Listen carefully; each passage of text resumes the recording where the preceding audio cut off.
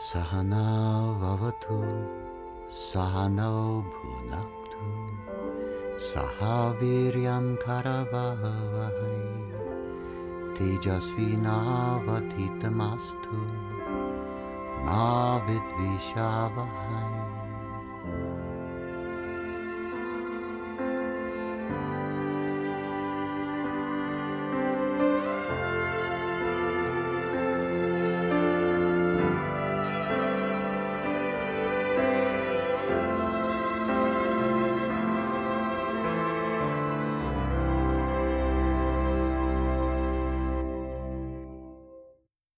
Jai Gurudev. Welcome to my podcast, The Vedic Worldview. I'm Tom Knowles. Today I'd like to spend some time talking to you about what it was like to be around Maharishi Mahesh Yogi, what my personal experience was. And it has to be acknowledged that he was somebody who was known to millions of people at various levels. I was one of a few thousand who was able to have some direct contact with him over a period of some 25 years. And so every individual is going to report on their experience of Maharishi from their own level of consciousness. I offer up my level of consciousness to you for your consideration and my level of experience of him. Rather than going into the first time I met Maharishi and here and there and so on, I'd like to describe to you what he was like from my perspective. He was not a large man. I remember on the many occasions when I stood near Maharishi, the top of his head came just up to my chin. I'm 5'8". Maharishi, I'm guessing, was about 5 feet tall. Although he had an unusually large head for his body size.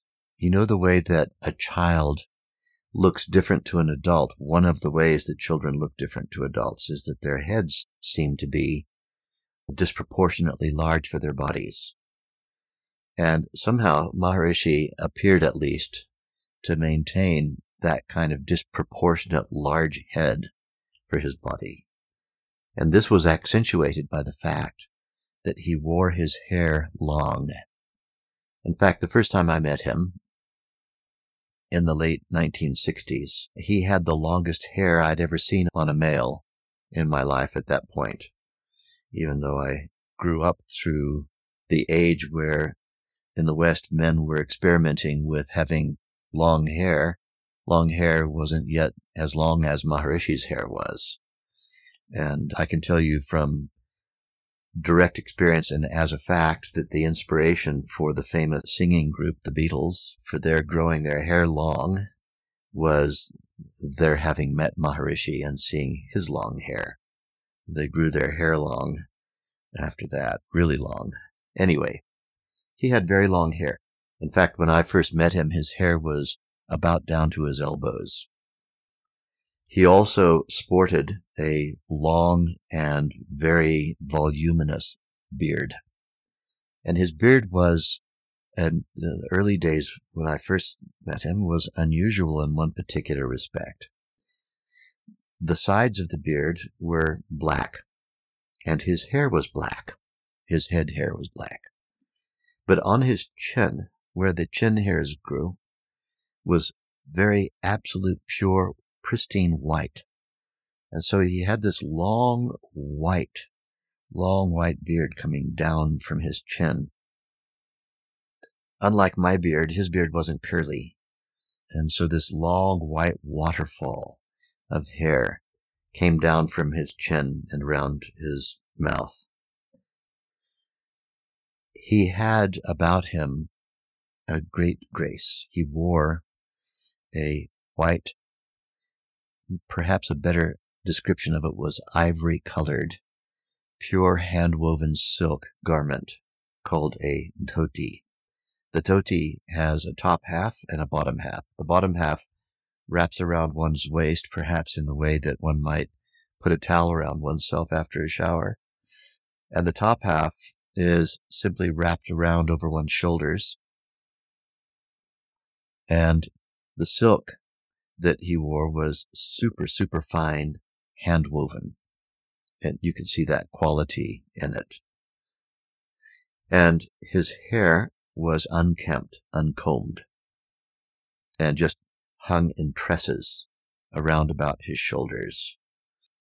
This has to be taken into a context in which he first appeared in the Western world in the late 1950s and into the 60s, when it was not at all usual to see a man with such long hair and a long beard and wearing nothing but a silk dhoti. On his feet, he wore sandals that were carved from sandalwood. Perhaps that's why sandalwood is named sandalwood, I don't know, but his only footwear in the entire time that I knew him was sandals. He always wore bare feet. I never saw him put on socks or anything like that. The sandals, the wooden sandals, had underneath them, where the wood would normally have met the ground, 2 little rubber strips, very thin, to elevate the wooden sandals slightly off the floor, presumably so that he wouldn't slip. And then on the tops of the sandals was a red rubber strap, one that he could just slide his feet into. It didn't require any buckles or anything like that. And these carved sandals were carved exactly in the shape of his footprint. So that was his footwear. And the silk dhoti, and the long hair, and the long cascading beard. His beard must have been at least a foot long. And then the cherubic face. He had a face that was like the face of a small child, a rather chubby face that had the most beautiful smile. When he would look and smile at you, he had fabulous teeth, and his teeth just shone out from his brown skin, and brown eyes, large eyes. And he had a beautiful, inscrutable smile on his face. At his most relaxed, he still had a small smile on his lips. He could be caused to laugh at the slightest provocation. Almost anything would make him laugh. If he was walking into a lecture, people would stand out of respect for him. This is a tradition that came down to us from India. People would stand out of respect for him. And he would walk through an aisle of people, gazing to his left and right. It was a tradition that a blessing could be attained by offering him a flower. And so when he would arrive into a lecture hall, which is something I saw him do thousands of times, the whole room would go silent. He would enter the room and say, Jai Gurudev, and the entire group, anything from 10 or 15 people up to tens of thousands of people, would all respond with the group saying, Jai Gurudev, glory to Gurudev, Maharishi's teacher. And then he would enter the room, walking very gracefully. He had an amazing, graceful walk. With each step, he had to clamp his toes down onto his wooden sandal in order to hold it as he lifted his foot. And so he had a rather peculiar walk, because he would clamp his toes down with each step that he took to hold his sandal onto his foot with his toes. And then when the sandal would touch the floor, his toes would relax, and then as he lifted it, grip the sandal with his toes again. And it made the way that he walked look very artful. He had a very artful walk. As he walked past one, then the meditators would reach out with their flower that they had selected specially for the occasion, and he would take each person's flower. And even if the crowd was 4 or 5 people deep on his left and on his right, people would be reaching their flowers over the tops of the heads and shoulders of others, trying to reach their flower out to him, and he would take the time to reach right in there and take each person's flowers. And consequently, since on many occasions there may have been hundreds of people lining the path from where he arrived at the lecture hall, perhaps in a car, and walked from the car into the lecture area, he would always end up with literally an armful of flowers, and the flowers, perhaps hundreds of flowers, and he would carry all of those with him. Whenever he sat to lecture, his organizers, of which I was one for periods of time, would have set up a dais. You know what a dais is? It's a low stage, something that might have 1 or 2 or at the most 3 steps up to it. And the main reason for the stage really was because he was such a tiny man that unless you elevated him, a crowd of people sitting in a room literally wouldn't be able to see him. Unless everybody stood and dodged their heads around and things, they wouldn't be able to actually see him. So he had to be elevated so that we could see him. Maharishi would always deposit his sandals, slip them off, just slip his feet out of them before mounting the stairs. And typically his seat would be set up like a kind of a couch. I remember on one occasion in Sydney, Australia, there was no immediate couch available, and it had slipped everyone's mind as to where he was going to sit. And someone had figured out that they could remove the bench seat in a car. And that bench seat at the last minute was brought in, and it was propped up on some milk crates. And a piece of white sheet was strewn over the car seat. And it was tested out quickly to be sure it was stable. And then in came Maharishi and walked straight up, having slipped his sandals off, and he liked to have a picture of Gurudev, his teacher, Swami Brahmananda Saraswati, propped up very visibly behind him. And then he would sit, and when he sat, everyone in the room, that was their signal also to sit. And then he would place his great arms full of flowers, hundreds of flowers that people had gifted him, down on a little coffee table. He liked to have a coffee table in front of him, and he liked to have a pad of paper, and he liked to have felt writing pens, so he could write notes or make diagrams or whatever if he wanted to do that. And so those things always awaited him on his coffee table. The coffee table had to be pulled away. Maharishi always sat on a deerskin, the skin of a particular kind of Indian antelope, which had been procured for him in a particular nonviolent fashion. And then that deerskin would be placed on the sofa on which he was to sit. And he would sit down on the deerskin and then pull his legs up into a kind of easy half-lotus position. And then his helpers would push the coffee table in, more or less kind of so that if he were to undo his legs, the coffee table would have to be moved away again. But he didn't undo his legs. He would sit on that deerskin. And then he would look around the room and always reach down and take one of the flowers that was in the pile of flowers before him on his coffee table. And then he would either simply start talking, or, as happened in the most common cases, as a microphone would be put in front of him so that his words could be captured for recordings and amplified for the room to hear, he would ask any questions. And people's questions were the main driver of his teaching style. There were occasions when Maharishi would simply come out and have a spontaneous speech that would flow out, nothing that he had planned. He wasn't someone who planned speeches in advance. He would just begin talking extemporaneously.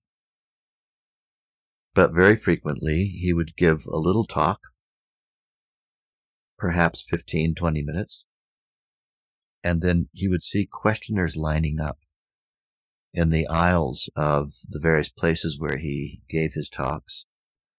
And people would line up at microphones in long lines. It could be 3 or 4 microphones dotted around an audience in the aisles where people could stand and wait at the microphones. And it was a regular thing that there would be a dozen people lined up at each microphone. So some 36 questioners or more would be awaiting for him to take their questions and answer them.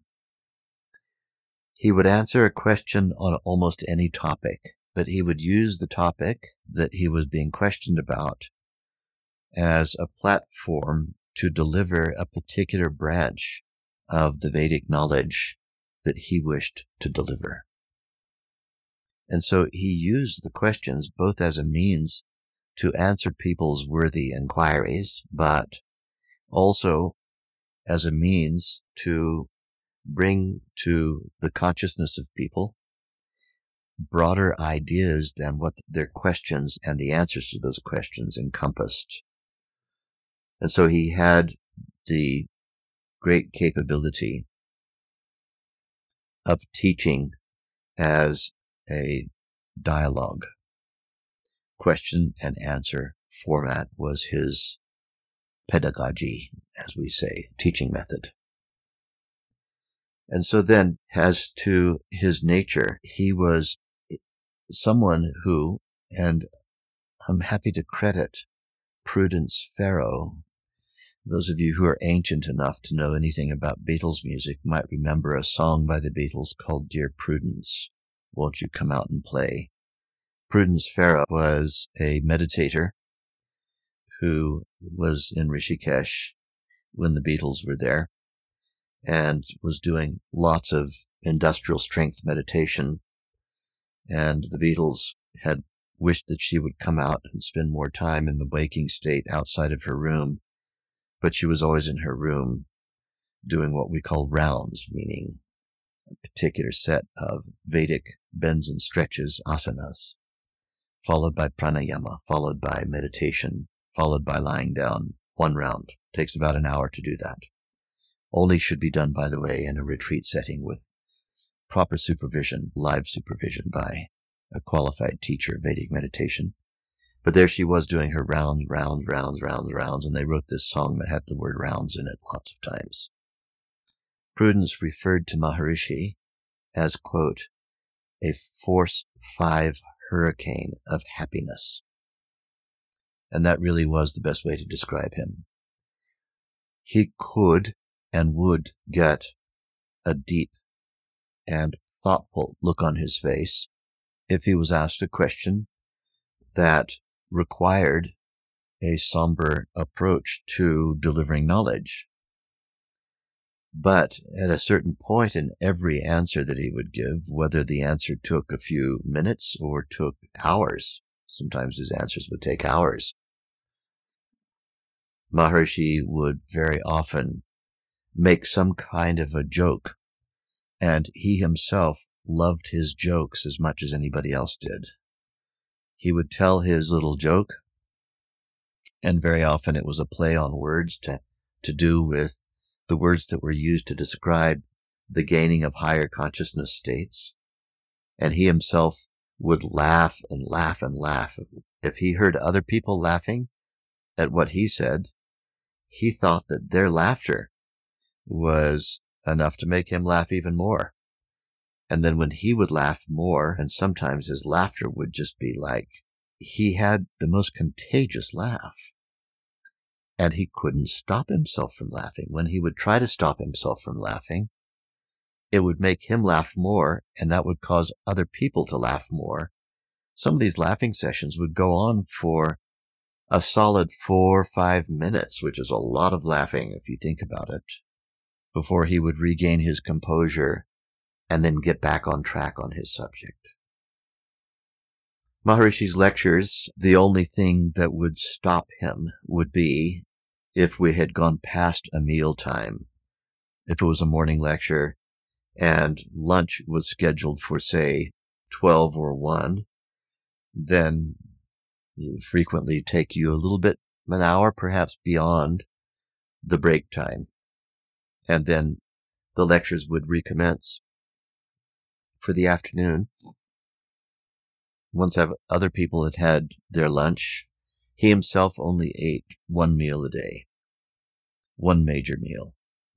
And that meal typically was, no surprise, Indian food provided by his cook, who for the longest number of years in my tenure with Maharishi was a Brahmin by the name of Hari, who had a shaved head and a little tiny ponytail at the back, and another tiny, tiny man, even smaller than Maharishi, who was a very competent chef. And his client was one person, Maharishi, his teacher, our teacher. Maharishi was someone who, in the Indian style, the style of nearly 2 billion people on this planet, out of the 7 billion, about 2 billion people eat with their hand. They don't use utensils. Maharishi was one of those. I did see him on occasions using, if he was in polite company, using utensils like a fork or a spoon. I did see that a few times when other people were eating with him who were Westerners and who used utensils. But typically in India, one reaches into the food with one's hand. And the Indians have the idea that just as we enjoy food on the level of its fragrance, we enjoy food on the level of the sound of the sizzle of it cooking, we enjoy food on the level of the sight of it, the look of it, we enjoy food with regard to its flavor, the taste of it, the sensation of it being in the mouth. But Indians like to add one more sense. That is the sense of touch. What does it feel like to just stick your hand into it? And they have a variety of very graceful means of turning and twisting the food with rice, or using breads to pick up the food with and eating the food that way. Maharishi, as all Indians are, was gracefully a very accomplished hand eater and would eat with his hand. When he would return for his afternoon lecture, it would go right up to usually around the time that the twilight came. And twilight was the time where he would like to break to allow everyone to go off and practice their second meditation of the day. One was expected in the morning to arrive, having already meditated in one's own time.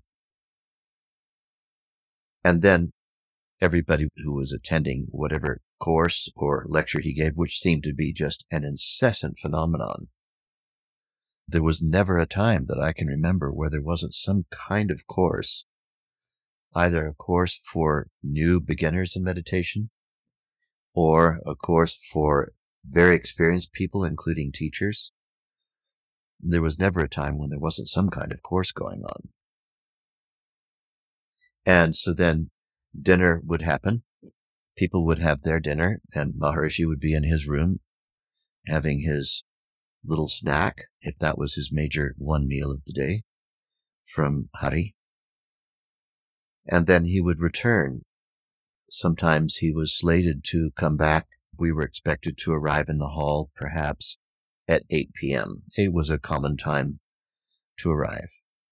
Maharishi sometimes would actually surprise everyone and arrive at 8 in the evening. I say sometimes because I would say that might not happen except about 25% of the times that he was supposed to start at 8. That lectures would actually happen at 8. And frankly, as a crowd of people who were listening to him, we would be rather grateful because it gave us an opportunity to socialize while we were waiting for Maharishi. People could sit and talk, and there was always a great buzz of activity, people talking to each other, meeting each other, and so on, because hundreds, if not thousands, of people had arrived from every corner of the globe to hear Maharishi teach. And it was just great fun meeting all of these other meditators, and as one became a teacher of meditation, meeting all of the other teachers of Maharishi's meditation program from all over the world.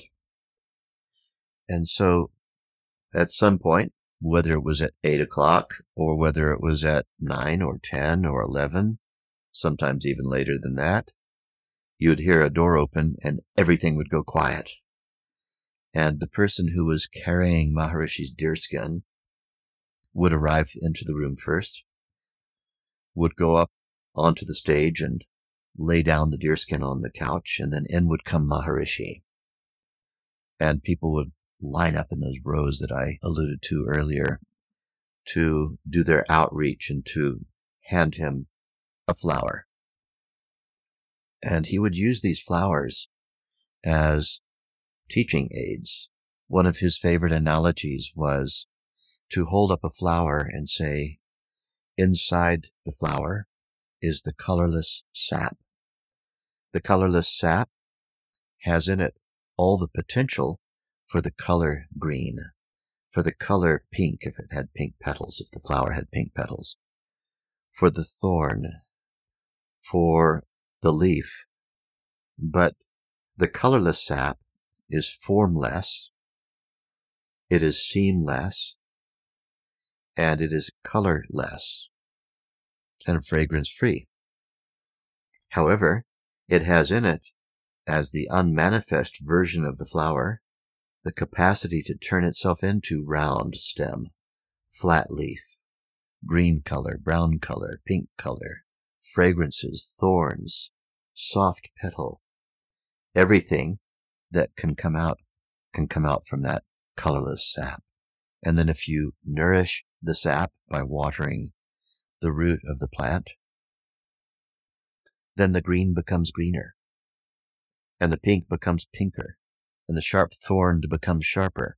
All the differences become more distinct, become more different, and making their individual contribution of difference to the variety of life through one operation, which is to go to that one common place, the colorless sap, and nourish it by watering the plant.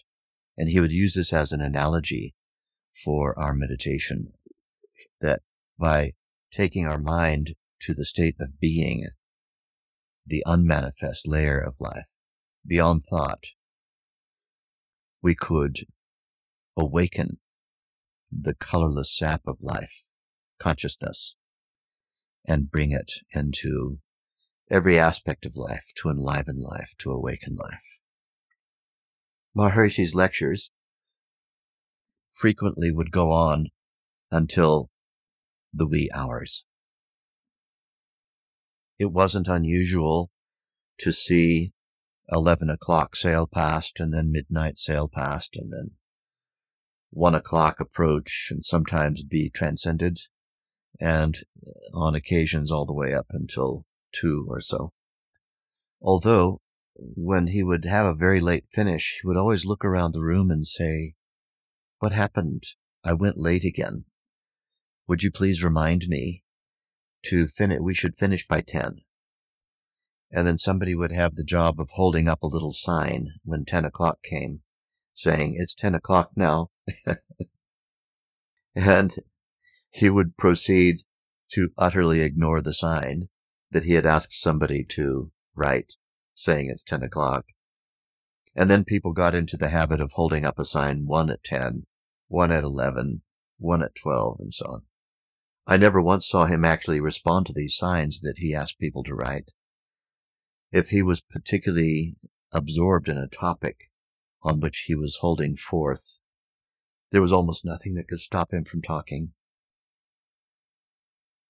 his ability to teach by going into detail, making a point and then really exhausting the point and moving on to the next point, making sure that everybody understood.